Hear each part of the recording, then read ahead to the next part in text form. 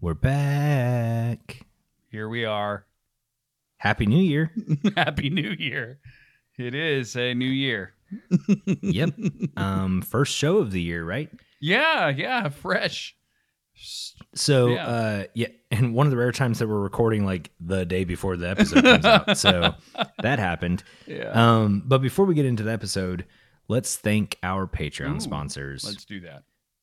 Thank you, Kathy, Cindy, Allison, Brian, Chelsea, Saria, Travis, Tyler, Jesse, and Brian. Thank you guys. It's awesome. So that being said, Patreon support means a lot to us. It's how we fund the show. Mm-hmm. So if you want to go to patreon.com/look what I did, you can sign up for as little as $1 a month. And trust me, like every dollar matters. It does. Yeah, it counts. Yeah. And I know it's been like a weird year, and you know, for some people finances are like maybe not available to support, you know, the show. Yeah. But you can support us in another way by just like sharing the show with a friend, liking the show, leaving a review on iTunes is huge. So we'd love to see a review.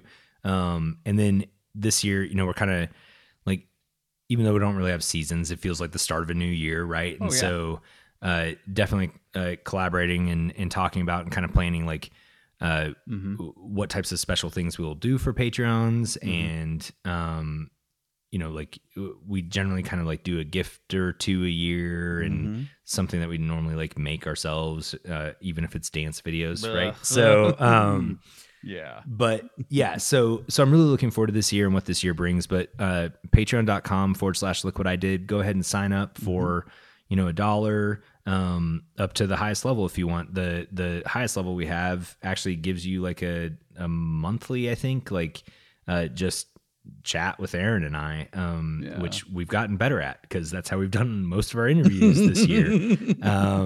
Yeah. And then also follow us on Instagram, Facebook, LWID Project on Instagram. Look what I did on Facebook. Aaron does a great job posting something daily, and we love interacting with you on those platforms as well. It's a good time. So, and I know sometimes we forget, but we are part of the VoicePress network. So voicepress.com, you can find us and other finely curated, independently produced podcasts there as well. Some great shows on there. Absolutely fantastic. So, you know, if you have a New Year's resolution to, you know, maybe you're considering adoption, the Adoptive Mom podcast is on there, or getting healthier. We have Dad Fit podcast with Greggy up in New York, and or you want to learn about something new, something creative, something that might spark your creative process or mind, right? Like that's our show. Heck yeah. So, and that being said, sorry, what were you? No. Oh, but that being said, like this episode is really unique in a lot of ways because it's not a profession that I necessarily would be like, oh, there's a ton of creativity in it, right? Like it seems very mechanical. But a friend of mine is an optometrist, and he does like focuses mostly on like rehabilitative therapy. And so, you know, it's one of those episodes where like we kind of just spend the whole episode talking about how your eyes work and like and what you can do to, you know, kind of offset or correct a problem. You know, mostly we talk about like a specific problem, right? But to me it was really fascinating, right? And then like I love board games, and that kind of comes into the picture, and I love video games, and we talk about that and like how those can be helpful and beneficial as well. So it's just cool to like look at something that like with a different lens. No pun intended, but like there's creativity in arguably every profession, right? If you choose to employ it. And so I think maybe that's the coolest thing out of this conversation is like there's oftentimes more going on behind the scenes than we may give it credit for. Always. I was left after this was over with like a few more questions and a few more like things of like, I wonder what he thinks about this. You know, it's interesting.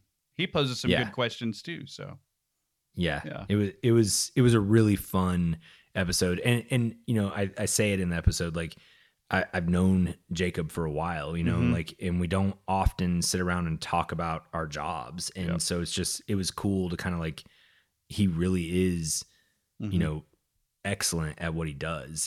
And I believe in the area that we live in, he is like one of the leading experts on what he does, Yeah, right? yeah, So yeah. it's very cool to have him here and talk about it. But Yep. I would say, you know, without further ado, Mr. Jacob DeFore. Enjoy.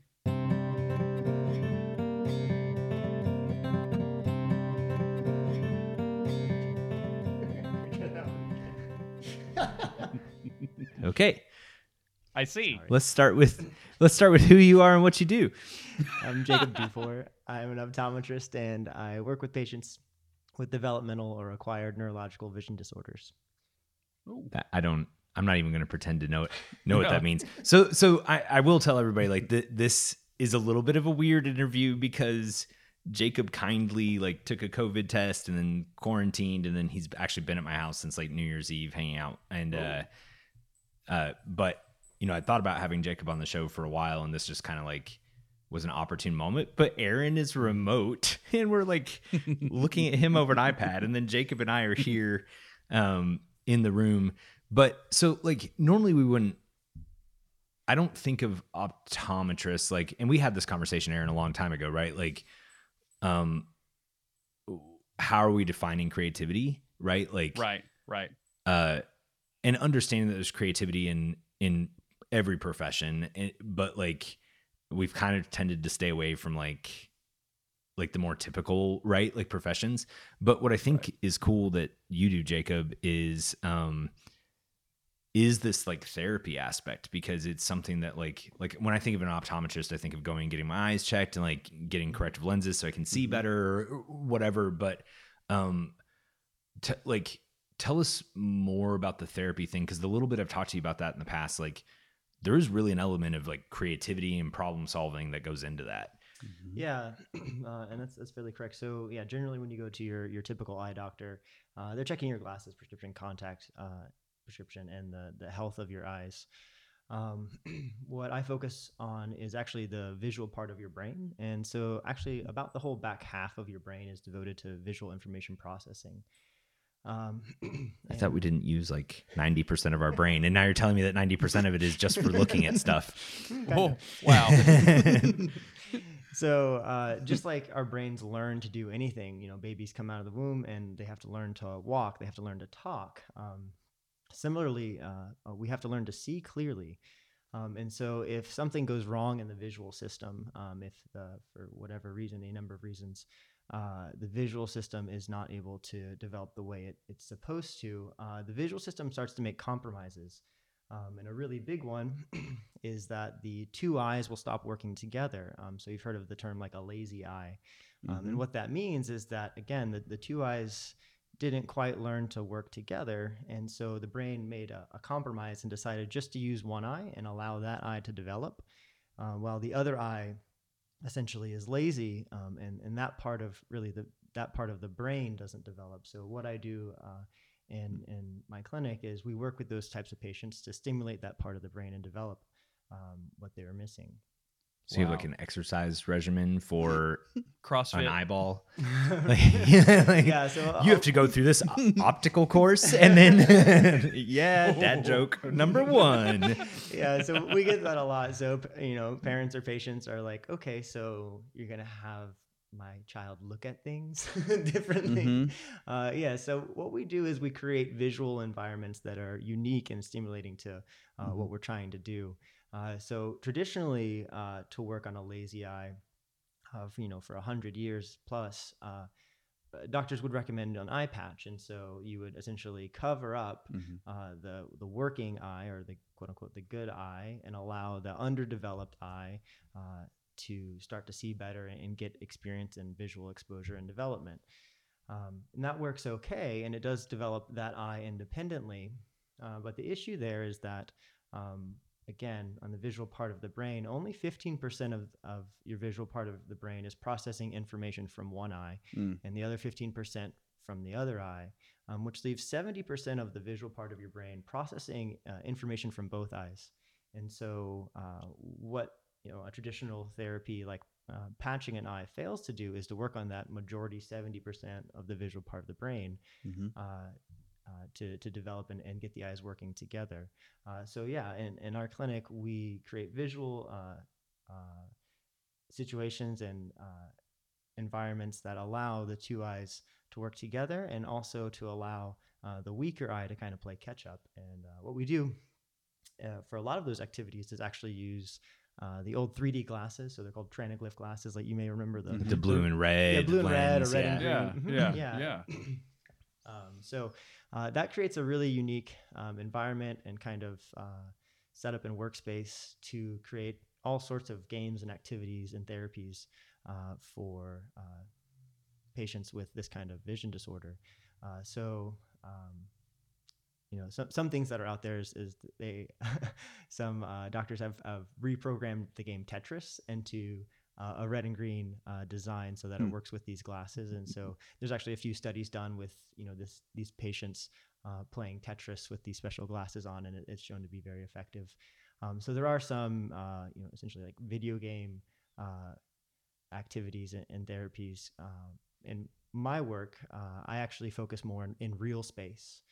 And so I design card games and different activities for kids of all ages to do therapy with. So it's maybe not so painstaking.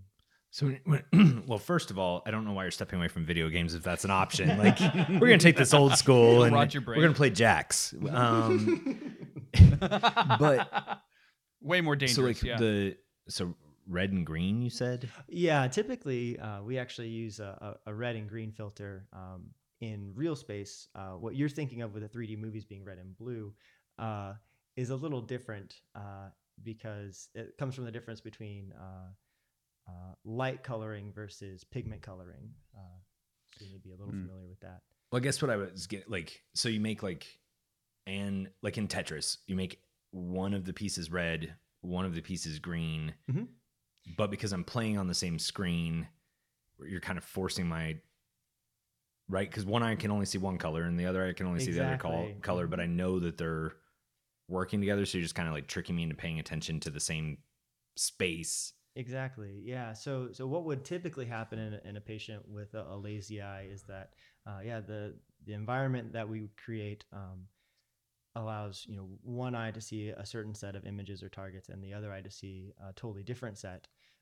And with a patient with amblyopia or lazy eye, the quote unquote amblyopic or weaker eye will usually be what's called suppressed, or essentially totally turned off by the brain. And so amblyopic patients really struggle to see one of the images, aka the images being seen through their poor, weaker eye. But with practice, they can learn to use that eye while also receiving visual information from their dominant eye. So it teaches them to work together. So this is gonna like I don't want to be insensitive to this subject, right? But like, what? So typically, when I think of a lazy eye, I think of an eye that's like not oriented the same direction as it. Like, why does that visual like marker exist, right? Like because what we're saying is that eye is just not processing information and then sharing it with the other eye. But like it, I mean, is it just like resting? Like, I mean, what's the... Yeah, so the brain is literally shutting it down and inhibiting all of the visual information and neurological information that's coming from the eye to the brain. It's shutting it down at its first entry gate into the brain. So you're just not seeing out of that eye at all? At all. And interesting. And yeah, it is kind of just hanging out and being lazy. Now, what you described with the eyes being not aligned is just one type of a lazy eye. So you can have a lazy eye or an amblyopic eye because the eyes don't line up. So you have an eye that crosses in towards your nose or drifts out or like wall-eyed. That misalignment can be the cause that the brain shuts off one of the eyes. If the brain didn't shut off an eye and you had an eye misalignment like that, you would actually see double all the time. And so actually it's a little better to only see out of one eye than to see double all the time. See 3D? Yeah. Well, but like, okay, so a misaligned eye could actually cause amblyopia. Yeah, amblyopia. I learned sure. a word that I will forget. I will not get that in the next whatever trivia night has that. It was really impressive you even got it out the first time. Yeah, that's nice. But it sounds like it's actually possible to have a lazy eye that you wouldn't there wouldn't be a visual marker of that, right? Like the eye would actually be aligned correctly. Like, how do you even determine that there's a difference at that point between what I would assume would almost come across as blindness, right, versus that it's just not processing the information, or is blindness just not processing the information sometimes as well? So like we talked about, I mentioned, for XYZ reasons, when we're born, if the two eyes can't work together for some reason, this syndrome will start to happen where the brain kind of inhibits one eye and just focuses on one eye to be the dominant eye. So the causes for that, the common causes are misalignment, so a crossed eye or an eye that drifts out. The second type is actually a glasses prescription. So it's not uncommon that we'll assess maybe a 2-year-old who has a really strong prescription in one eye and no prescription in the other eye.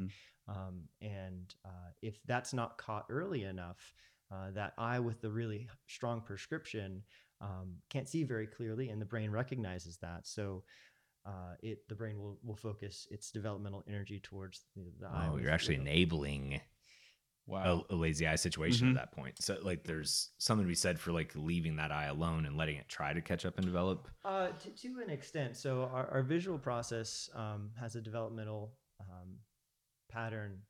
And that is, we're typically actually born with a little bit of a glasses prescription, and then by age 6 or 7, we kind of grow out of it. And so, my job, if I see a 2 or 3-year-old with a fairly strong glasses prescription, is to give them enough of a glasses prescription to help them out, so it's not too big of a developmental hurdle, but also allow for that natural developmental process to happen, so we can try to get that prescription to come down.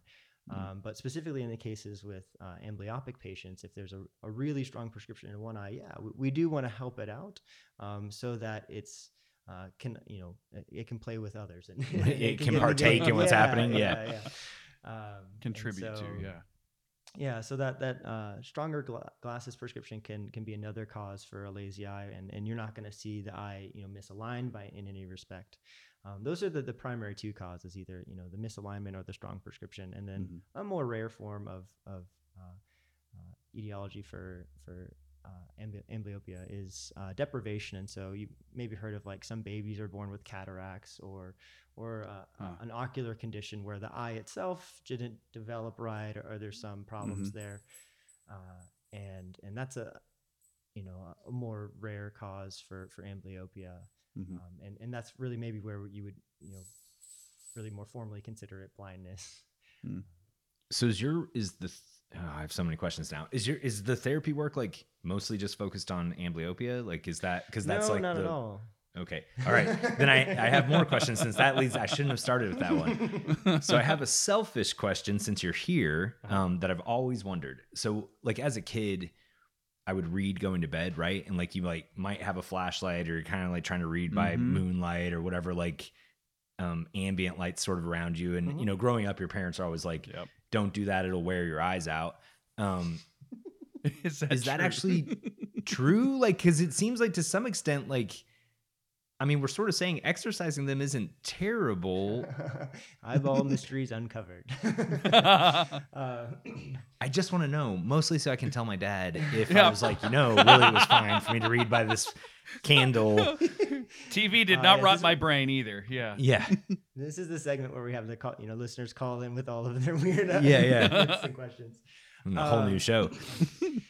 So hey, this redefines the title of the show. Look what I did, right? Some people can't even see what you did. Yeah, if it wasn't for Jacob, I couldn't look at what we did. Thank you. That's right. There you Aaron go. is a patient of mine.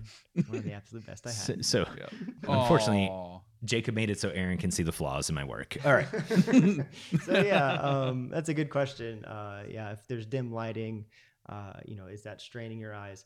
It can. So that dim lighting or essentially poor contrast to a page causes the focusing muscle to work a little bit harder. It's a little more confused about how to focus. It's going to cause a little bit of a strain. But as far as I'm aware, there's not any strong correlations or any studies that show that's why you ended up wearing glasses and being a little nearsighted. So it's not optimal, but it's not necessarily going to hurt you in the same way that like overly bright light isn't optimal and arguably actually might, because like snow blindness, right? Like I've actually felt like I've had that from reading a book outside, like a paper book where like the sun's reflecting off the white pages and then you like, you quit reading it after some point. Like it really feels like your eyes are like burnt out, like bunny ears, but like it kind of does, right? Like, sure. Yeah. And most people probably have this experience when they're outside in the summer, say 4th of July, it's really bright, you're outside by the pool or something. Then you go inside really quickly. And then it's almost like you can't see at all from after coming in the sunlight. And that has to do with actually the cells inside of the eye actually fatigue. And so they get stimulated by that really intense bright light. And if they do it so much when you go inside, the cells that are supposed to allow you to see in darkness are just totally wiped out from all of the bright light, and so it takes them a few minutes to kind of recover and get going again. Oh, that's weird. I always thought it was because like your pupils probably got super small to filter out some of the light, so when you walk in, like you just literally can't like take in as many light waves. Oh no, yeah, the pupil actually responds very quickly. So when you go inside, it'll dilate very quickly. But the limiting factor is you've heard of the rods and the cones. Yeah. So it's the rod cells get kind of burnt out in the sunlight. So your cells just go on lunch, and then you're like, I need you back. And they're like, we're not ready. Siesta time. Yeah. That's crazy. How does distance and phone screens and computer screens affect, like what we were talking about with books and eye strain? Now there's glasses with like blue light blockers, or different things like that. How have you seen that kind of take an uptick since people younger of ages, especially, more and more have phones and mobile devices? Yeah. Screen time. That's the $1 million question today. There's a whole lot of research that is being done about nearsightedness and why that occurs. Historically, we know there's the stereotype of the kid with his nose in the book needing glasses. And so there have been some correlations drawn between excessive, what we call near work or things done within arm's reach, and correlated with becoming nearsighted. And the greater concern visually is mostly the distance, actually. So we actually have a muscle inside of our eye that focuses when we look up close. And so normally, if you're looking far away, if you have your glasses on or you don't have a glasses prescription, that focusing muscle is totally relaxed in the distance. And then when we look up close to read something in hand, our eye has to actually change shape, and a muscle has to constrict to allow the focus of the eye to adjust for up close. And so the closer something gets, it exponentially gets harder for the eye. And so, with books, we kind of had a standard reading distance of about 40 centimeters or so, or 18 inches. And with the advent of phones and device technology with screens in hand, because those screens are so much smaller, it's just a natural tendency for us to bring it even closer, to take up more of our visual field. For the same reason we like to go to the movie theater and have that big screen, it takes up more of our visual space that we see. That's why we're driven to bring that phone closer to us. So it takes up more of a visual space. And so, the big question is what kind of damage is that doing to our eyes? A, from a distance standpoint, and B, from, as you mentioned, the blue light or the LED or LCD screens in themselves. So the jury's still out as far as the distance. I think there's a lot of research being done to figure out if that is going to drive the next generation to be a little more nearsighted. And I think we'll just have to wait to kind of see how that unfolds a little bit, unfortunately. But I give all my patients and parents the advice, like, well, just be cautious with it. We don't exactly know what it's doing to the young developing visual system, but to be on the safe side, we want to kind of have it at a good distance, a little further away, and then also take breaks every 20 or 30 minutes or so, not to overdo it. Which nobody does. That's right.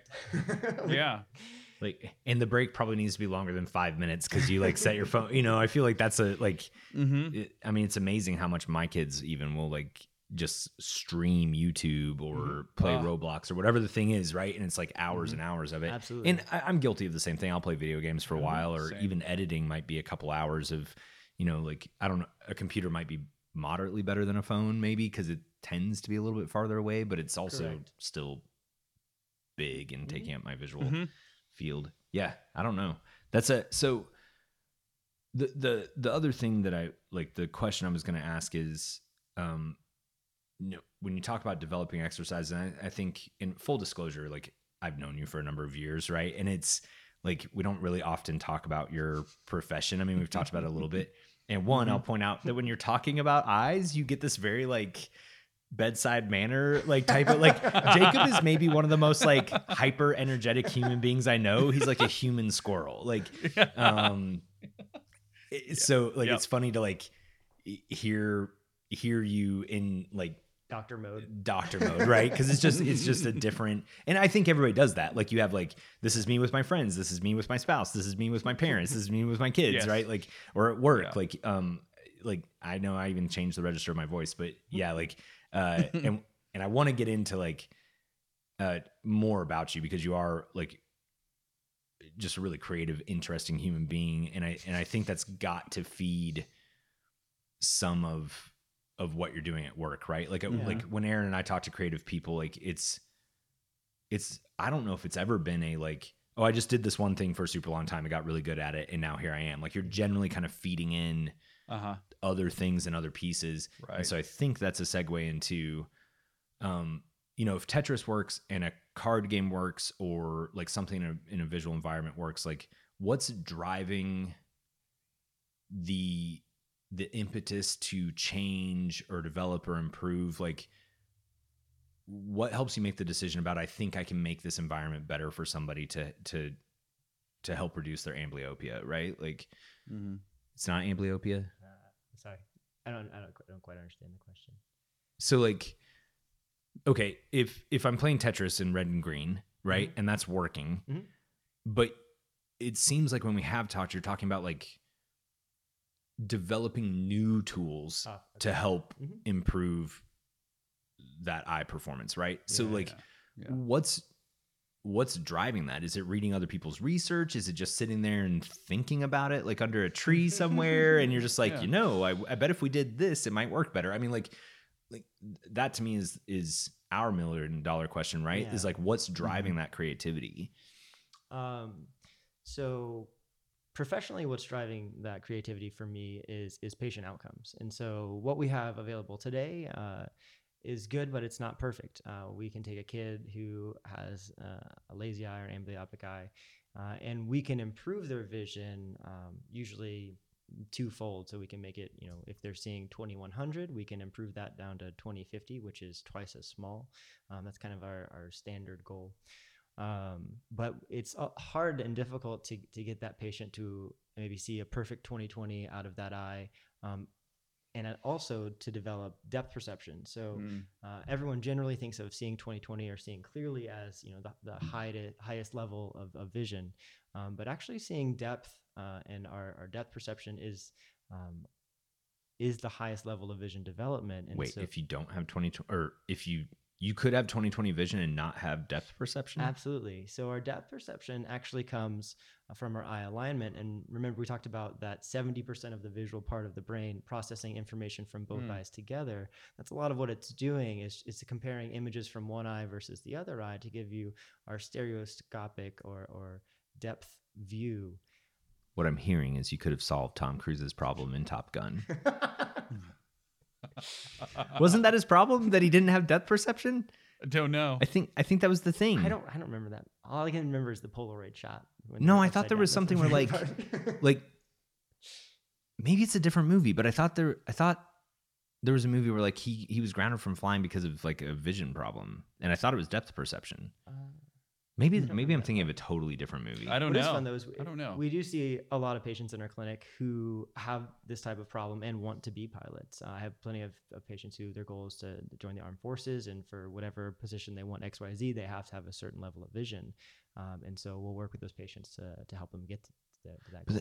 So that's weird, because I think my standard understanding, I can't speak for the whole world, is depth perception is my two eyes work together, right? And so in my head, hearing that, because you hear that, okay, if I close my right eye now, I've lost depth perception, right? Right.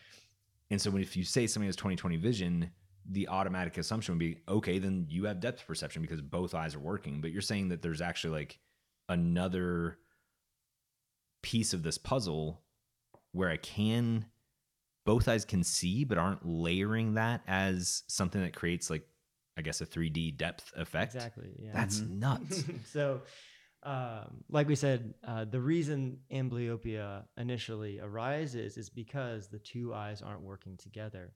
And so, yes, one eye, a dominant eye, can develop to see 20/20. And then even later, say we patch the eye or we do some sort of vision therapy or exercises to help improve the quality of vision and clarity in the amblyopic eye or the weaker eye. Even if we get that to 20/20, that we just developed in the weaker eye, just that 15% of the brain devoted to that eye specifically. And we haven't done any work on that 70% that's processing the information together. So yeah, the phrase 20/20 just refers to, how small of a letter you can see or how clear your vision is. But that is just one eye independent of the other. And so, after we've improved clarity of vision, our next goal with these patients is to actually improve how their eyes are working together, which again was kind of the underlying cause of the problem to begin with. Okay, so like a hearing implant, right? Like it's a computer that's it's doing something that passes that information through to something in the brain that processes that. Not a doctor, not a canine audiologist. Not a canine audiologist. That's one. So like, I don't remember. We were on a float trip with your cousin, and like, of course, you do that whole like, what do you do conversation or whatever, and I don't know why I said it, but I was like, oh, I'm a canine audiologist, and like. Jacob just rolled with it, and like it's now. I mean, it's been a couple years. Yeah. And it's just like a running joke, and I'm definitely not. Like, I didn't even know about amblyopia until today. I'll have to think of what audiopia is, but I guess it'd be ambly audio. Sure. Ambly audio. Yeah, I'll make up something. But like we gave this lazy whole backstory listeners, but we gave a whole backstory that like I developed dog whistles for a company or something. Like it was this whole like ridiculous. That was a great float trip. That was also the one where you like vaulted out of a kayak from a sitting position to a tiny wet rock because there was a spider in the kayak. It was the most athletic thing I've ever seen happen, and also the funniest because you panicked. That was a great moment. Yeah, you don't have to be very brave to be an optometrist. So I don't know. There's stories there too. Okay, but what I was going to say is, so could you put like just a little chip that would connect the information from the eyes and like feed the brain that direct signal that would, right? Like that would kind of bridge that lack of communication in the 70%? Maybe one day, but we're nowhere near that technology now. Batteries would be too big. I don't even just a 9-volt hanging out of your like.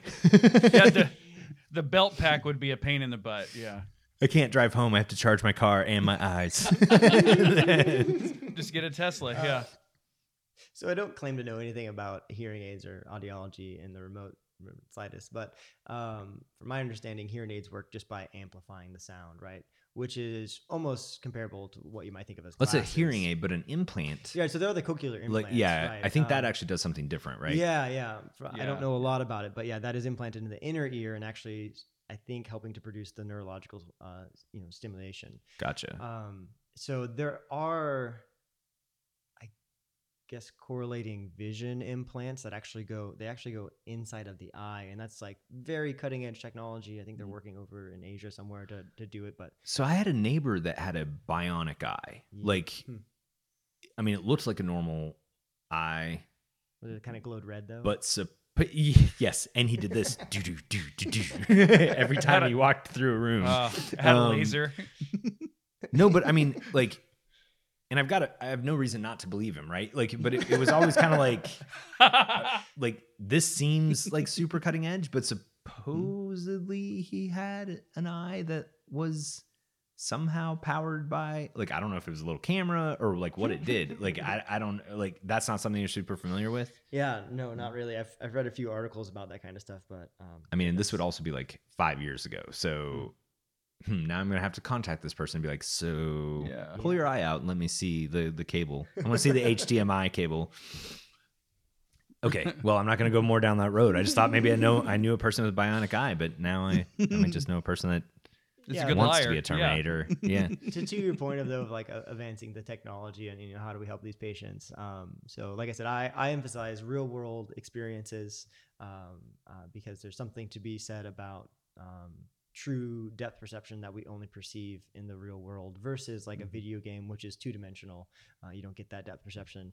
Now, what's really cool is what's coming out is they have developed virtual reality. I was going to say VR seems like a perfect option here, right? Like it's ideal. It's very, very cool. So there's at least one major company out there that's working on developing, VR programs that focus on vision disorders like this. And so what's cool is in your VR headset, you have the exact same setup as with any of these environments that we create in therapy, is that one eye is going to see a certain image and the other eye is going to see another. And, with the advent of technology, we can program those settings so that, the weaker eye either has a brighter signal or a bigger target that it's trying to look at to help stimulate and kind of essentially wake up that eye and get it to develop more. So, that's been coming out in the past maybe 7 years or so, and it's very cool. I love how exciting. it's a medical solution with an obvious automatic side effect of like you'll be able to see, but you're going to be nauseous all the time. Right? Yeah, and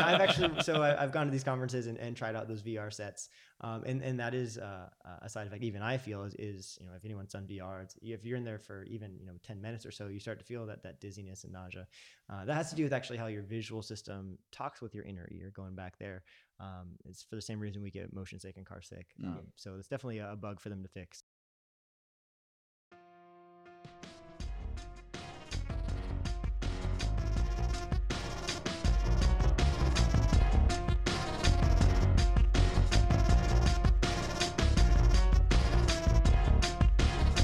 Best New Year issues. Yeah. We're going to have to go with that because I'm stuck. I don't have one. Me too. Hey, you've got some Christmas money lying around and you want a cool Look What I Did tee? Boy, do we have those. You can go to lookwhatidid.net and you can get a t-shirt, you can get a poster. That's a great one-off way of supporting the show. Stickers. So definitely check that out. And then hopefully, and I sincerely mean this, I really hope by the end of the year or middle of the year, we're kind of back out. Oh, yeah. Maybe festivals are happening or craft fairs or whatever. And being able to be a part of those and just interact with people. I'm really looking forward to that. So, social media is a great way to find out where we're going to be or what the plans are. And until then, we'll keep bringing you kind of this newly formatted show of socially distanced conversations, which has been a real, blessing in disguise in a lot of ways. We've gotten to talk with and interact with some people that we might not have before. So, right. But go to lookwhatidid.net. Hopefully we'll at some point be back out in the world and putting new photos up there and, give you a reason to visit. But, I don't think I have anything else. And thanks, Will, again for our Ish music, which is still great. Still love it. Yep. Yeah. My favorite part of the show. All right. I'm kidding. All right.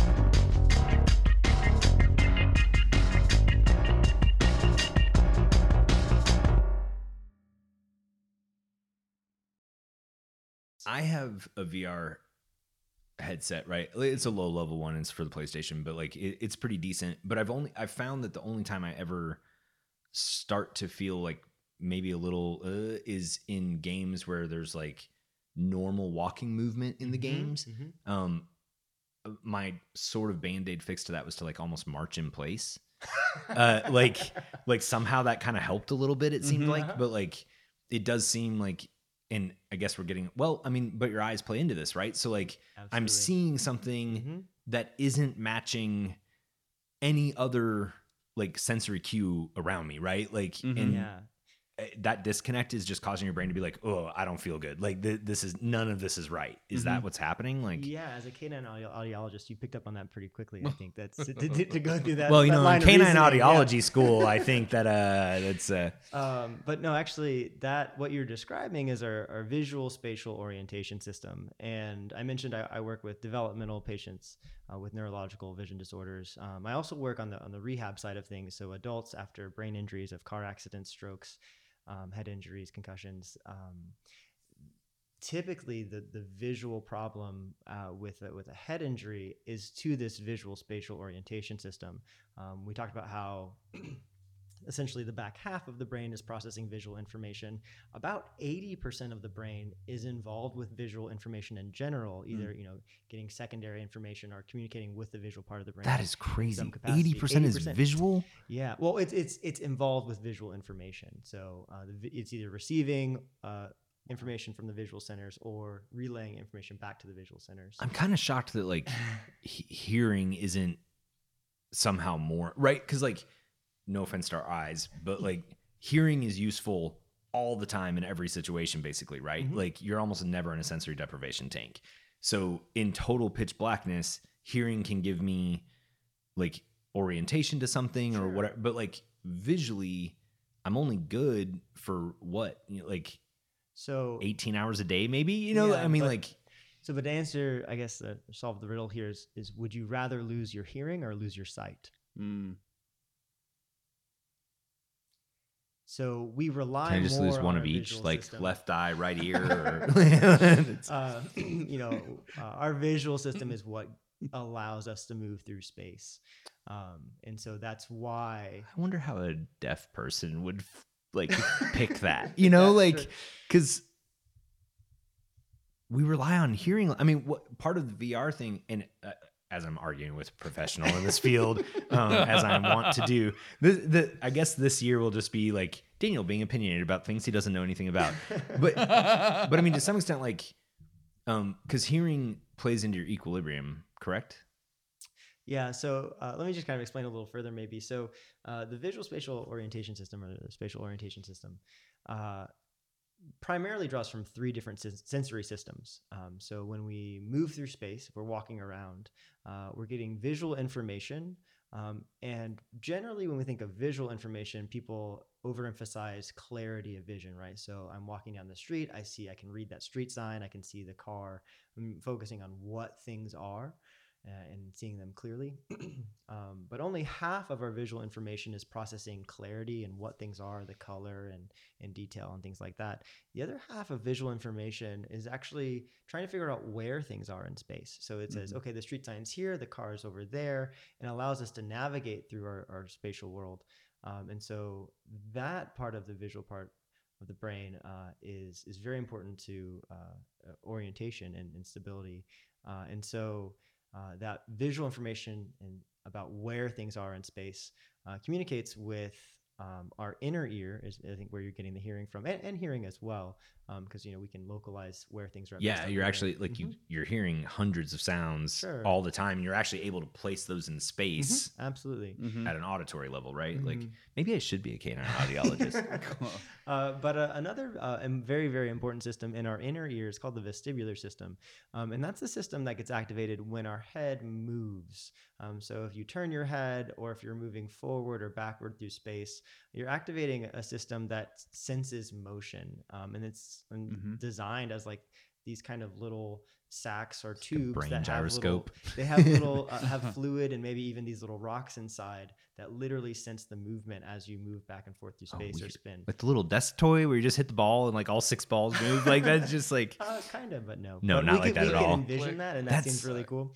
So that vestibular system talks with your visual system, and they have to agree on the movement. So if I'm walking down the street, visually I should see my surroundings move past me at a certain rate, and that should agree with what my vestibular system says that we're moving forward with. So there should be a connection there. And that also goes along with a third system that is very important here, and that's called the proprioceptive system, and that's body awareness. So that's what allows me to close my eyes and raise my hand and know that my hand is above my head or below my head or out to the side. There's actually a feedback system in our muscles that tell our brains what our body position is, like your orientation to everything. Yeah. And so all three of those systems have to agree. And so if I'm walking down the street, the proprioceptive system says, hey, we're moving and at this kind of rate. Your vestibular system says, yep, we're moving at that rate. And the visual system says, oh yeah, all the stuff's moving by me. Everything is in agreement. Now, when there's disagreement, say when we're in a car where visually things are going really fast, But actually, if you're moving at a consistent rate, the vestibular system is not really activated. So you get all this visual movement with no vestibular input. Or seasickness, where you got all the up and down, and the vestibular system is very, very activated. But say you're inside of a cabin and visually you're not seeing any movement at all, and there's that disagreement. That's where you get nauseous, right?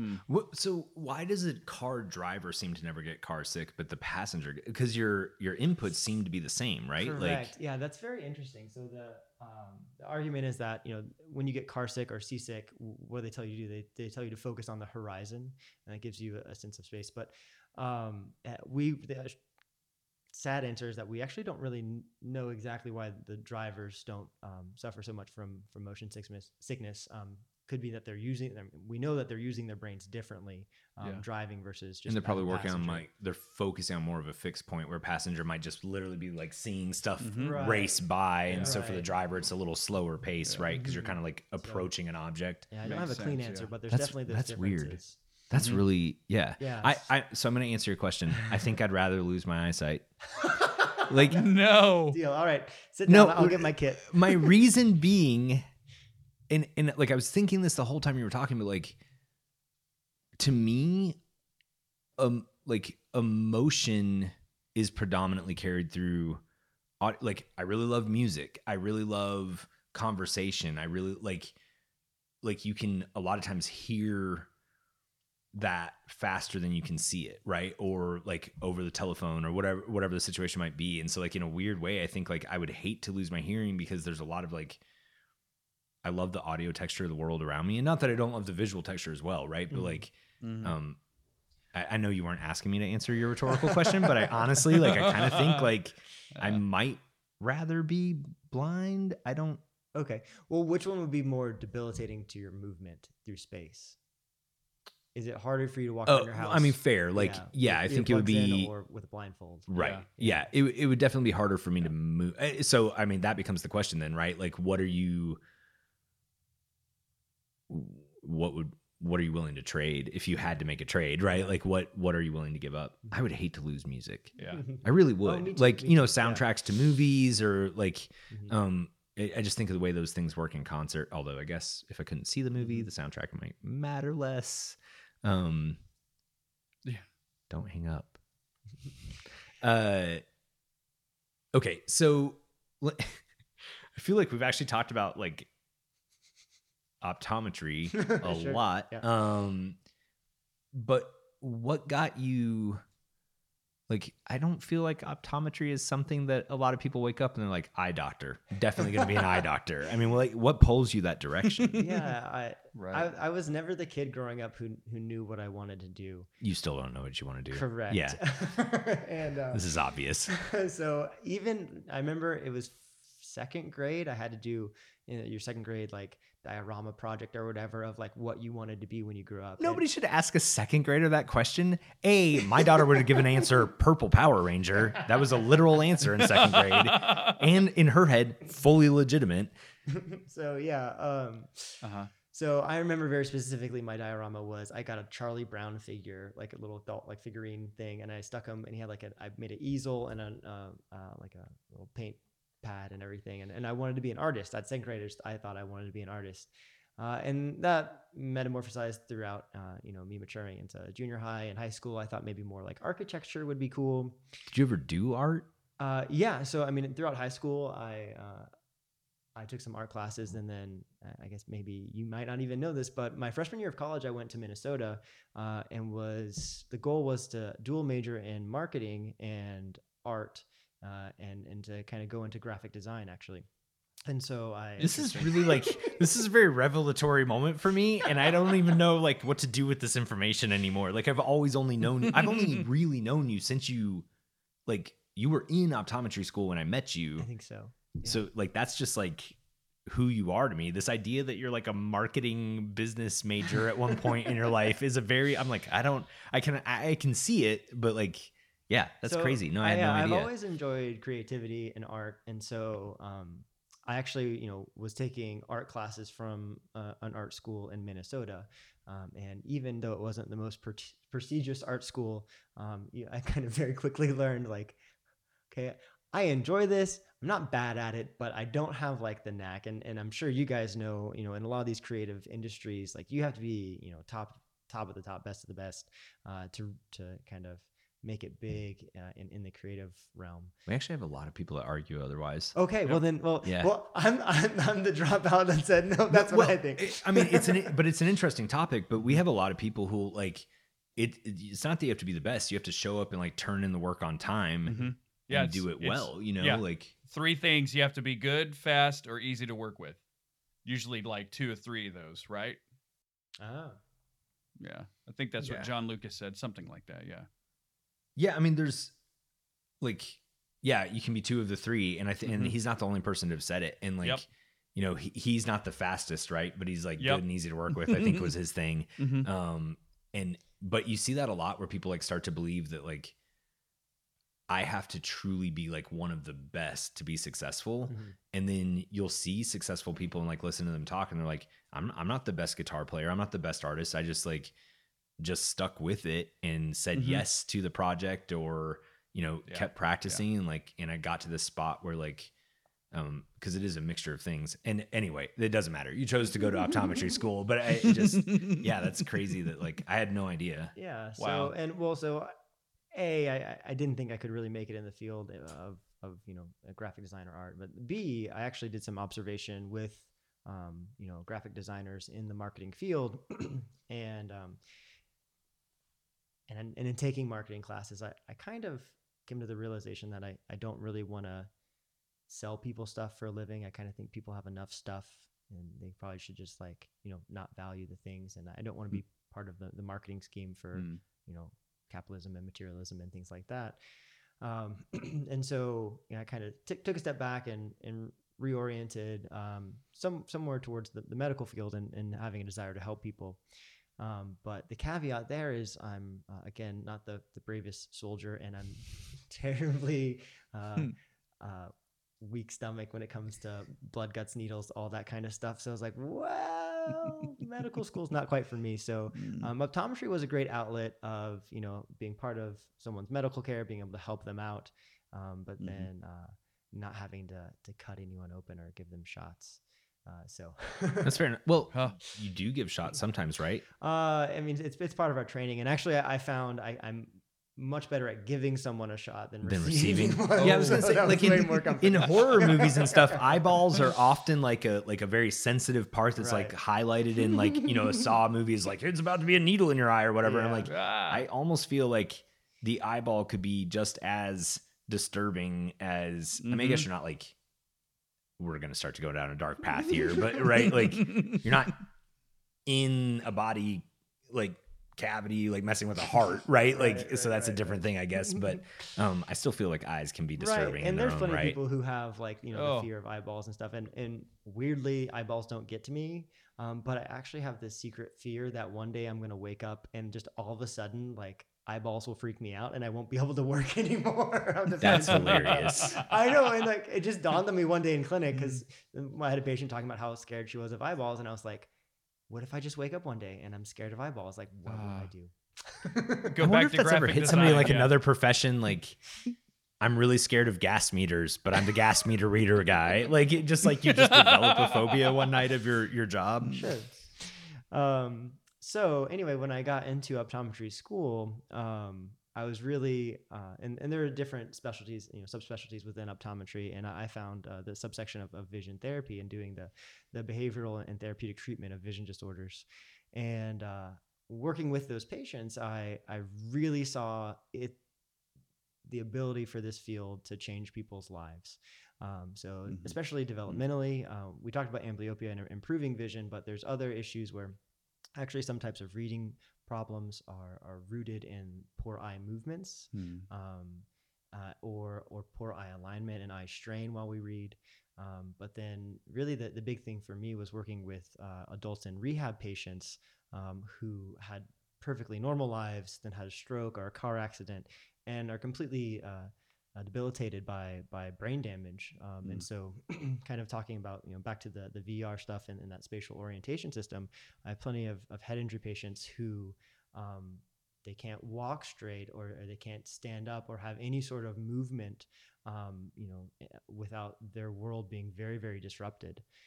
And so I help kind of piece their world back together from a visual stance, along with other professionals that work on the vestibular system and the proprioceptive system. But in school, that's kind of what drew me towards this field.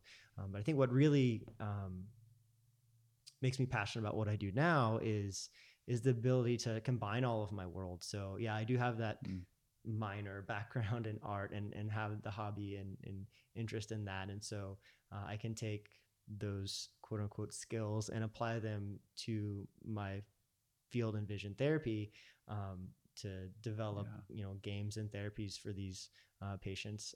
And then, adding with that, my joy of playing games. And I was going to say, actually, I had never thought about it, but like you play board games quite a bit. Mm-hmm. And like, do you ever play something like we played a couple board games last night? Like, is there anything where you're looking at a board game and you're like, oh man, like with a tweak here or there, this actually gets us somewhere? Absolutely. Yeah. And so, especially with our younger population, we work a lot with kids with, developmental neurological vision disorders. And so the big thing with kids is that, they get bored easily, and we have to try to, keep the therapies engaging. And so, the field of vision therapy has been around for many, many years. But it's always kind of been a little boring. And so, kind of my goal with my career is to spice it up a little bit, make it a little more interactive, make it more fun. I think VR is going to do a lot of great stuff for that. But again, with my emphasis in real space, I've developed, a few small little simple board games, for kids, even like for like 4 and 5 year olds. I have this little game that I developed that's like a zookeeper game where each kid gets this place mat with different animals in it. And they're all, kind of printed in the colors that work with the glasses. And then they roll a die I created with 1 or 2 or no dots on it. And however many, whatever they roll, they get to collect, the animals that were set loose from the zoo and collect that many animals and put them back in their cages. And so, I don't know, just kind of like a fun, simple idea. Yeah, that's cool. Of how to, engage a 4 and 5 year old with a game. I also now have a bone to pick with you because we've worked on designing a game for like 3 years, and it sounds like you're just making other games behind my back, and we've never really gotten anywhere. We have like a prototype, and that's about it. 2-timer. Yeah. I don't know. Okay, so we'll change the color of our game to be green and red, and then it'll be useful in your world, and you'll work on it more. I'm not going to say no. Necessity is the mother of invention. There we go. So, like, is there any, like, other things that you kind of find yourself drawing from the world around you to fuel, or even a flip of that? Are there things in the job that you do that make you view the world around you differently? To answer the first part of the question, absolutely. And I'm just kind of like you mentioned, when we're hanging out playing games and I see something, oh, well, yeah, with a small tweak here and there, that I can apply that to what I'm trying to do and engage the patient in a new way. But as far as what was the flip of that, of just like, do you ever like think about, I guess the example that would come to mind is like, there is probably an argument that things could be also designed a little bit better for people that are like struggling to make that connection of like, whether it's depth or like, could you design things with like a different color scheme that would help people better perceive, distance from something? Or does that make sense? Like, could you create the world around you in some small way? No. Like, could you take the idea of what you're doing in therapy? Like you say, you like operating in real space, right? Can you magnify that out to like a city block that's like really conducive to people that have, this type of visual issue? Mm-hmm. Like, does that even come into play?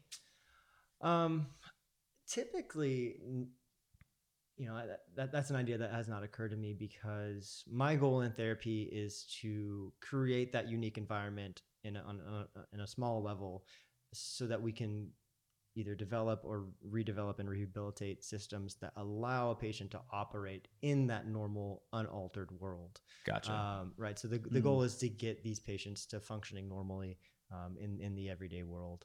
Now I have, yes, had the dream of having like a big facility, and I do like all sorts of weird stuff, like paint all the walls black so that I can use certain lighting and different things. So it's like a totally awesome So you need simulating like environment. the big movie studio hangar thing where you can just like build whatever environment inside of it. Yeah. Like, there you go. Nice. So, I've had that dream. I actually have a friend who's opening a clinic. He does the same kind of work as I do in San Diego. And he decided to take the whole eye doctor model out the window. He's like, I'm not even going to have exam rooms. He's doing all this therapy stuff. He's like, I have like this like really cool, like renovated house with this giant yard. And we're just going to do all this outdoor free space kind of stuff. And I'm like, wow, that's really exciting. So, yeah. That's awesome. So that's cool. Yeah. So you are thinking like outside of a traditional environment.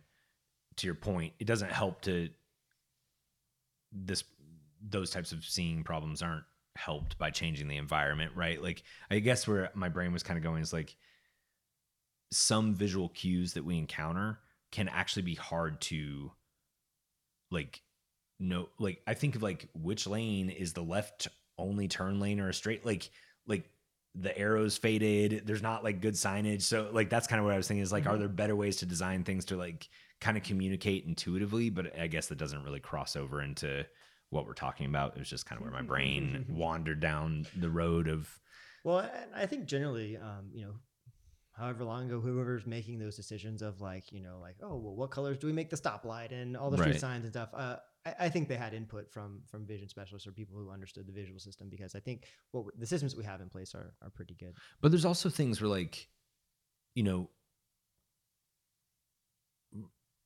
okay, we chose the color red as stop, right? And like, but red also is a color that, if I remember correctly, like kind of fuels like, and it's not a calming, like you should stop. It's like red means go, almost in a way of like, McDonald's uses it and Target uses it. It's a very popular color for like excitement and distraction and attention. It is attention grabbing. So maybe that's the reason, like, I don't know. Right, but I also feel like, and we've talked about this before, like science changes over time. So what we think makes sense, we can also, 50 years down the road be like, oh, well, really stop signs should be neon pink, like they should be something that's not found in the natural world at all, because then it really jumps out at you. I don't know, that the total non sequitur. So okay, man, I really wish we could talk to you more about like, there's so many other like, just, this is always hard when it's somebody that I know, because I'm like, and then there's this other awesome stuff. But this was a really cool like conversation about just like what you do and and like I didn't know about amblyopia until now. I didn't know that's what it was called. I do think it's really cool. Till now. No, I didn't know that's what it was called. And it's cool to hear you talk about like what you do, because it's just like, it's a different side of you that I don't get to see. But with that being said, Aaron always likes to kind of finish a conversation with I guess a statement. So he's going to start a statement and you finish it with whatever comes to mind. Right. There are no wrong answers. Right. It's easy. All right. I wish I could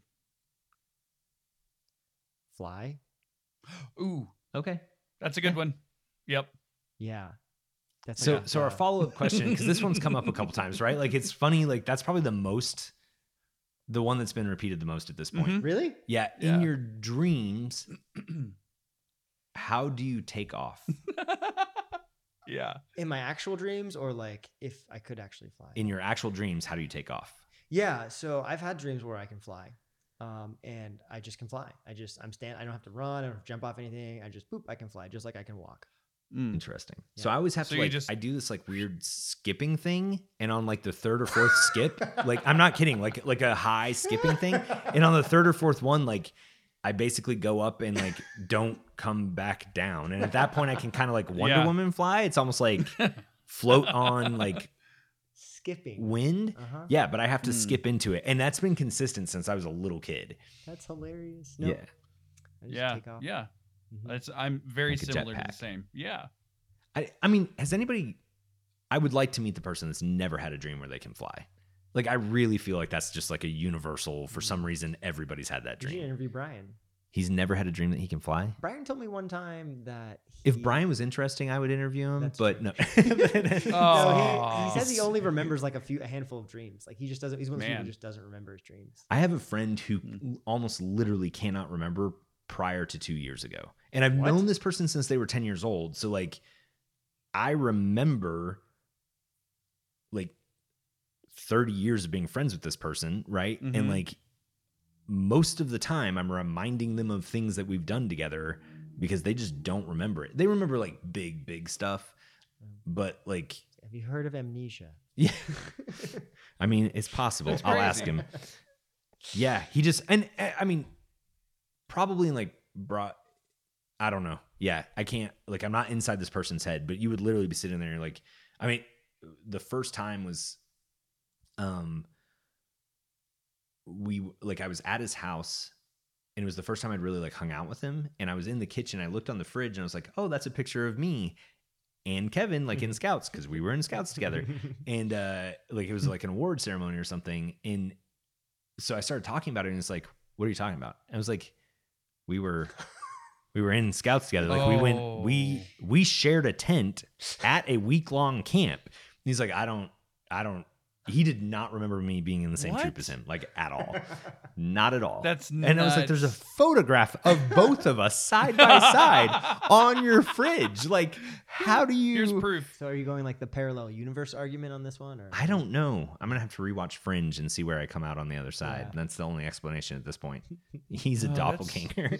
Every 2 years, it's an alien who gets a new body with like a brain reset. Oh my gosh. a twinner. Man, he listens to the show. I hope this isn't like. Oh, it's anyway. So, but I Oops. also I yeah. haven't had a dream I could fly in a while. More recently, I'll have dreams, especially where like if I'm being chased, where all of a sudden I can't move anymore. Like I'll be Dude, running, but yep. then all of a sudden I can't move. My legs stop working. Do you guys get that one? Yes. I've had it. I will say my dreams are much less action packed the older I get. My dreams are 100% fantasy adventure. I never have like a real world dream. It's always like I'm in outer space and we're like out on this mission with all these cool people. Can we trade for like a week? I know. Why do you think I like sleeping so much? Mine have gotten very Yeah. like over. I mean, I don't feel like I dream as much anymore. And it like my dreams have pretty clearly gotten to like sorting out like the day, Life. you know, like it's just like it's an abstract version of it or whatever. But it's like, yeah, I can see how this piece connects to that piece over there earlier or whatever. Yeah. My dreams have gotten way more boring the older I've gotten, because it used to be like blasters and flying and, you know, trade-off being sometimes horrifying nightmares, you know, like because it gets too crazy. yeah. But The clowns, they'll get you. yeah.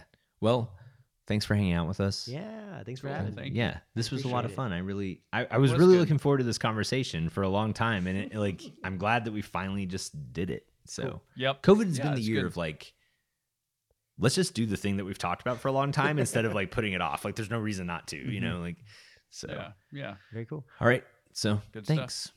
Thank you. Thanks. Awesome. Cool. Thanks, guys.